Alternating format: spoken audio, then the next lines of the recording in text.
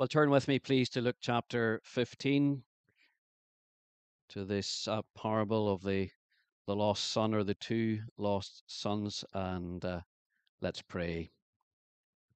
Father, your word tells us that it is good for our hearts to be strengthened by grace. So strengthen our hearts with this story of grace, this truth, this teaching of grace today. And where our hearts are cold, or maybe even dead and not yet alive in Christ, may you, by your grace, come to us and find us if we are lost, and make us alive again if we are dead. In Jesus' name, amen. I wonder if you've ever started telling a joke and then you realize as you tell it, you've forgotten the punchline. It kind of destroys the joke, doesn't it? Did you hear about the dog that ran 10 miles to retrieve a stick?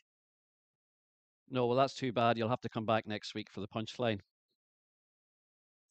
Well, Dale Ralph Davis, one of the commentators, says it's easy to miss the punchline of the parable of what we sometimes call the prodigal son, the son who has wasted the money.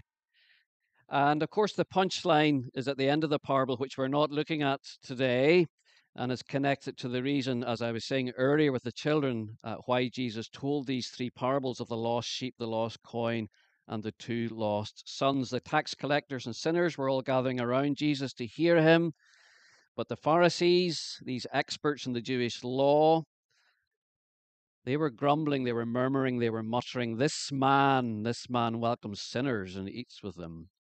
And remember, if you were here last week or heard the sermon online, that their grumble, as Dale Ralph Davis has said, their grumble is in fact the gospel.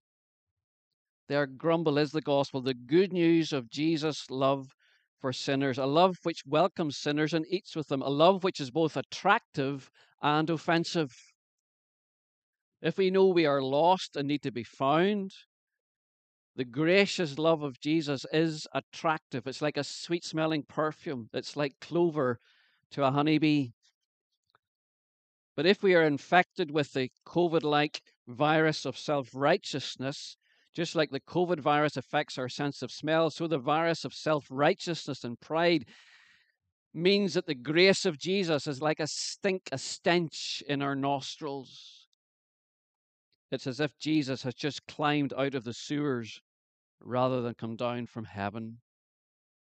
So let's not lose sight of the reason that Jesus told the parable, the punchline that we'll come to next week, that the older brother is just as lost as the younger brother, perhaps even more so. And yet the Father reaches out to him also in love. And that is why Jesus came, sent by God to seek and to save the lost. Now we'll look at the first part of today's passage, verse 11 to 24, under two headings. I've run out of headings for the rest of the passage, but the first part I've got two headings, a shocking demand and a desperate situation. A shocking demand and a desperate situation. Firstly, then, a shocking demand. Even in our own society, for a son to say to his father, I wish you were dead, is a shocking thing to say.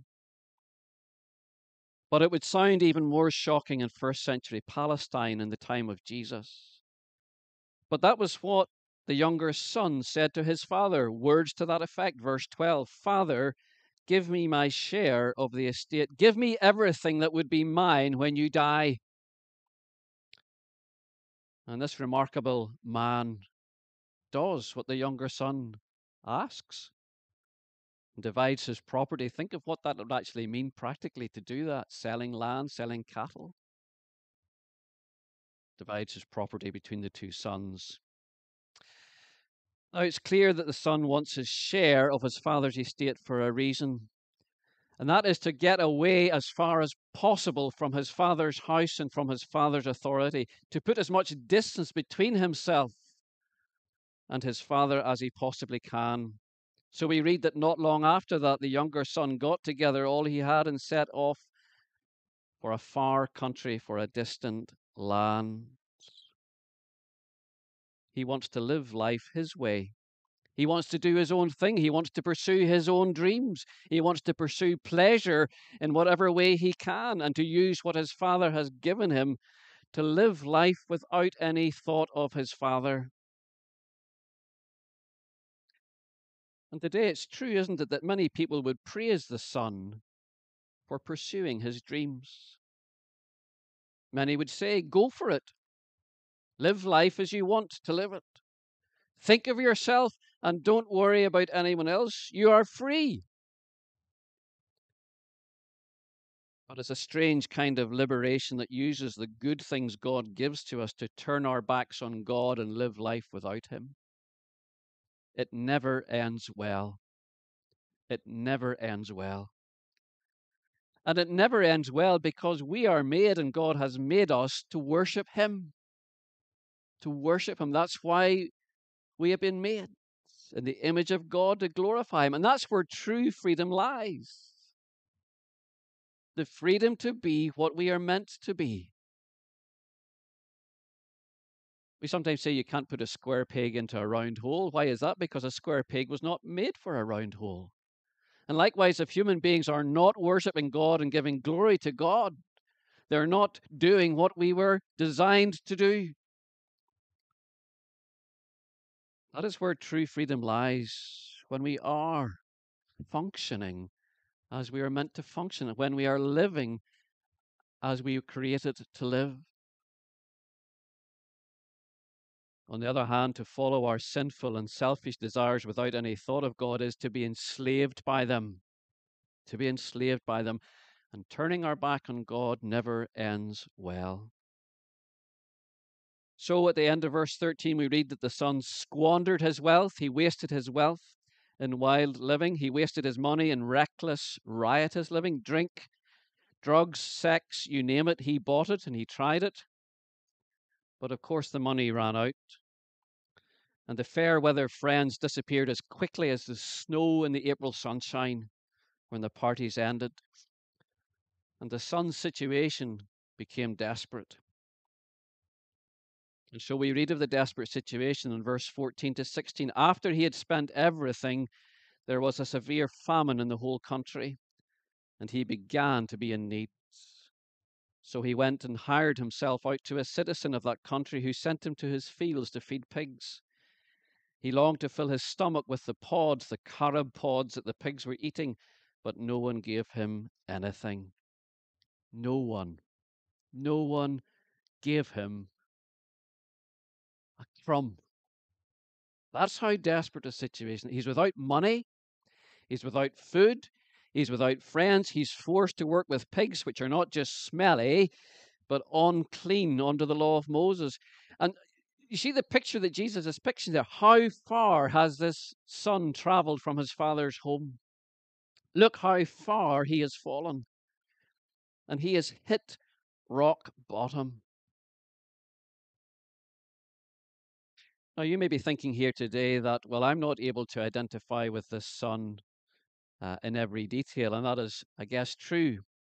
Probably for most of us, if not all of us, we may not be able to identify with the son in every detail.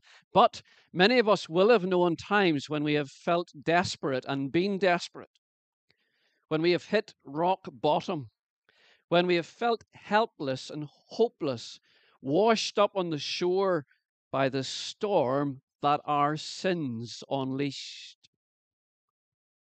When we've been battered by the consequences of our own foolish choices, like the younger sons. But isn't it so often true by God's mercy that it's when we come to the end of ourselves that we begin to turn to God? It's when we come to the end of ourselves and the end of our own resources that we cry out to God. It's when we recognize that we need help that we begin to look for help. And for the son, it is in the depths of his despair that he comes to his senses. He comes to himself. We might say today, wises up. He wises up. He remembers there is a place he once called home. There's a man he once knew and respected as his father. a man who might just take him in again if he can make a deal with him. And it's a glimmer of light, isn't it, in the dark? It's the first rays of dawn on the horizon of hope. One of the books I was reading this week on this passage mentioned a poem by the American poet Robert Frost, who lived for some time in the UK. And the poem's called The Death of the Hired Man. The Death of the Hired Man. And the hired man is a farm worker called Silas. And Silas turns up unwell. He's very sick to a farm. But it's a farm he once abandoned. He abandoned last year, the previous season, in the middle of the busy hay season. And he walked out because he was offered better pay elsewhere. So when the farmer was relying on him, Silas took off to work on another farm where there was more money. So in the poem, when the farmer, whose name is Warren, hears that Silas has turned up, he says, "I'll not have the fellow back." But the farmer's wife, Mary, says that Silas has, and I quote here, "nothing to look backward to with pride and nothing to look forward to with hope." Silas considers their farm as his home because he's worked at it many occasions until the last year. He considers the farm as his home. And then there's this line, two lines. Home is the place where, when you have to go there, they have to take you in. Home is the place where, when you have to go there, they have to take you in. Then the very next line says this. Oh, I should have called it something you somehow haven't to deserve. Something you somehow haven't to deserve. Home. Well, in this parable, the son is not sure that the father will feel that he has to take him in. The son is not sure, and he thinks that to live at home, he will have to do something to deserve his place at home. So he comes up with a kind of plan, doesn't he? A kind of deal, verse 17 to 20a. When he came to his senses, he said, "How many of my father's hired servants have food to spare? And here I am starving to death. I will set out and go back to my father and say to him, Father, I have sinned against heaven, against God, and against you. I am no longer worthy to be called your son. Make me like one of your hired servants." And so he got up and went to his father, homeward bound. Let me ask you a question. What is the first step on the road to repentance, do you think? What is the first step on the road to repentance? Well, surely it is the conviction and then the confession that we have sinned. It is the conviction and the confession that I have sinned against heaven, against God. And it's striking, isn't it? The son makes no excuses. He doesn't blame anyone else. He doesn't say, I have sinned, but my big brother made life impossible for me. He doesn't say, I have sinned, but like David, for those of us who've been following the life of David in Psalm 51, David, when he was confronted with the prophet Nathan, he says, I have sinned against the Lord. No caveats, no conditions. I have sinned against the Lord. And then Psalm 51, against you, Lord, only have I sinned. But if conviction of sin and confession of sin are the first steps on the road to repentance, you actually have to do something else, don't you? And the son does something else. He actually acts upon his conviction and his confession and heads for home. He changes course. He is on the road to repentance. He still thinks, yes, he will need to make a bargain with his father. He still thinks he needs to make a deal with him to be accepted back not as a son, but as a hired servant. He does not yet realize how deep the father's love is for him.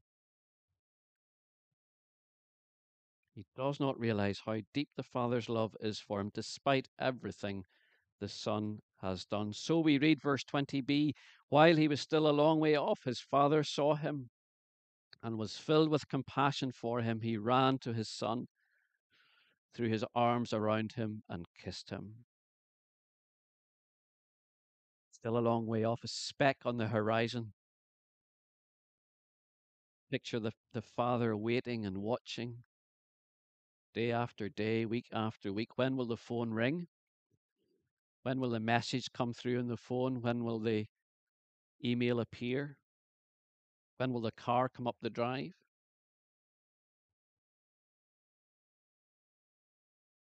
And when he sees his sons, when he sees his son a long way off, this remarkable father does another remarkable thing. He throws custom and dignity to one side and runs with abandon to shower his wayward son with love and abundance. And the son begins his prepared speech. Father, I have sinned against heaven and against you. I'm no longer worthy to be called your son. But he doesn't get any further, does he? He doesn't get to the bit. Do you notice that? Make me like one of your hired servants. Because the father breaks in and says, well, what would you expect him to say? You've a nerve. You've a nerve coming back here after all you have done to us and to my estate. You've a nerve.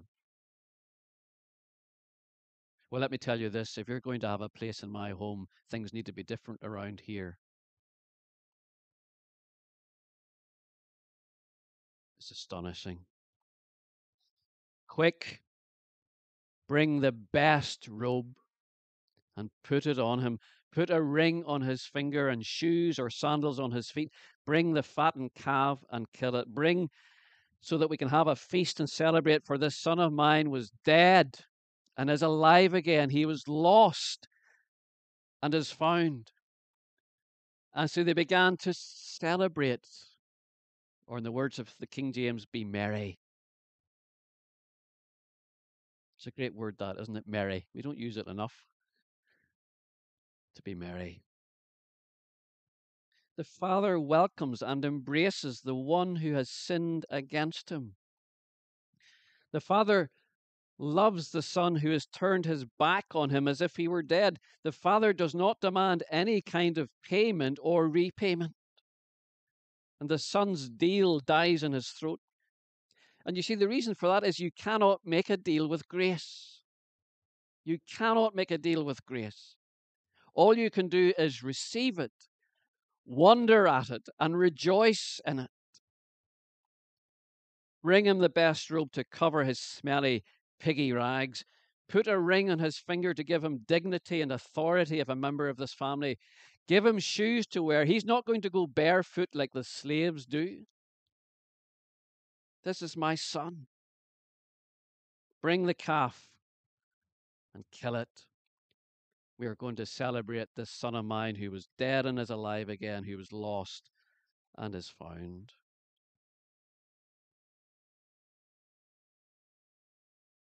Do you see how much God the Father loves you? Do you realize how much God loves you? Despite all that you and I have sinned against him, he is filled with compassion for you. He loves to lavish his love freely on those who don't deserve it and those who could never earn it, on people like you and like me. We simply need to come to him to receive it. I wonder if you think God's forgiveness is a bit like the free toy you get with a McDonald's Happy Meal. Do they still do Happy Meals at McDonald's? Do they still give out free toys? Sometimes what we think, we need to do something to get the rewards. That to somehow we need to do something to earn God's love, that to come home to God is something somehow we don't deserve. Unlike what Robert Frost says in his poem, I'll do what you want, Lord, to get a place under your roof. But that is not grace. If grace can be earned by anything we do, it is not grace. It's payment or merit or a reward or something else. It's certainly not grace, and it's not the good news of the gospel. And it's not the way to be saved. It's not the way to be rescued. It's not the way to be found, and it's not the way to be made alive again. The gospel is clear. Jesus is clear. The Bible is clear. We are saved. We are rescued. We are found. We are resurrected by grace alone, through faith alone in Christ alone. It is by grace you have been saved, through faith, and this not of yourselves, so that no one can boast. It is the gift of God. What was the grumble? This man welcomes sinners and eats with them. Well, he sure does. He sure does. He welcomes sinners and eats with them. Their grumble is the gospel. Their accusation is our only hope. And as we come to the Lord's table, as we come to this sacrament of the Lord's Supper, we are reminded, are we not, that our forgiveness and our reconciliation with God as our Father, though free to us, was costly to God.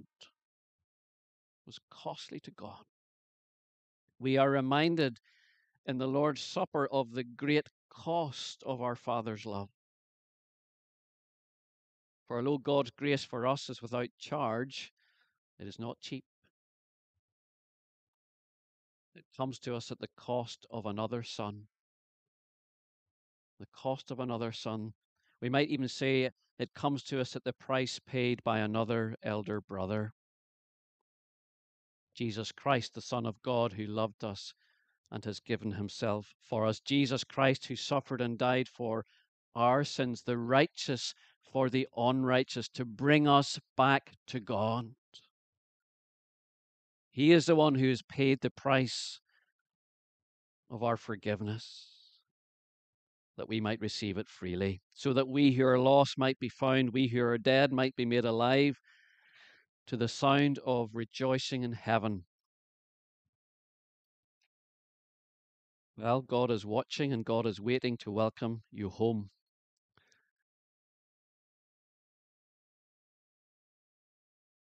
I wonder what you're going to do about that. Let's pray. Father, Jesus tells us there's more joy in heaven over one sinner who repents than over 99 who think they don't need to repent. And Father, we want to thank you for the grace that draws us along the road of repentance, so that we come home to the open arms of God as our Father, who clothes us with the righteousness of Christ, puts shoes on our feet and a ring on our finger.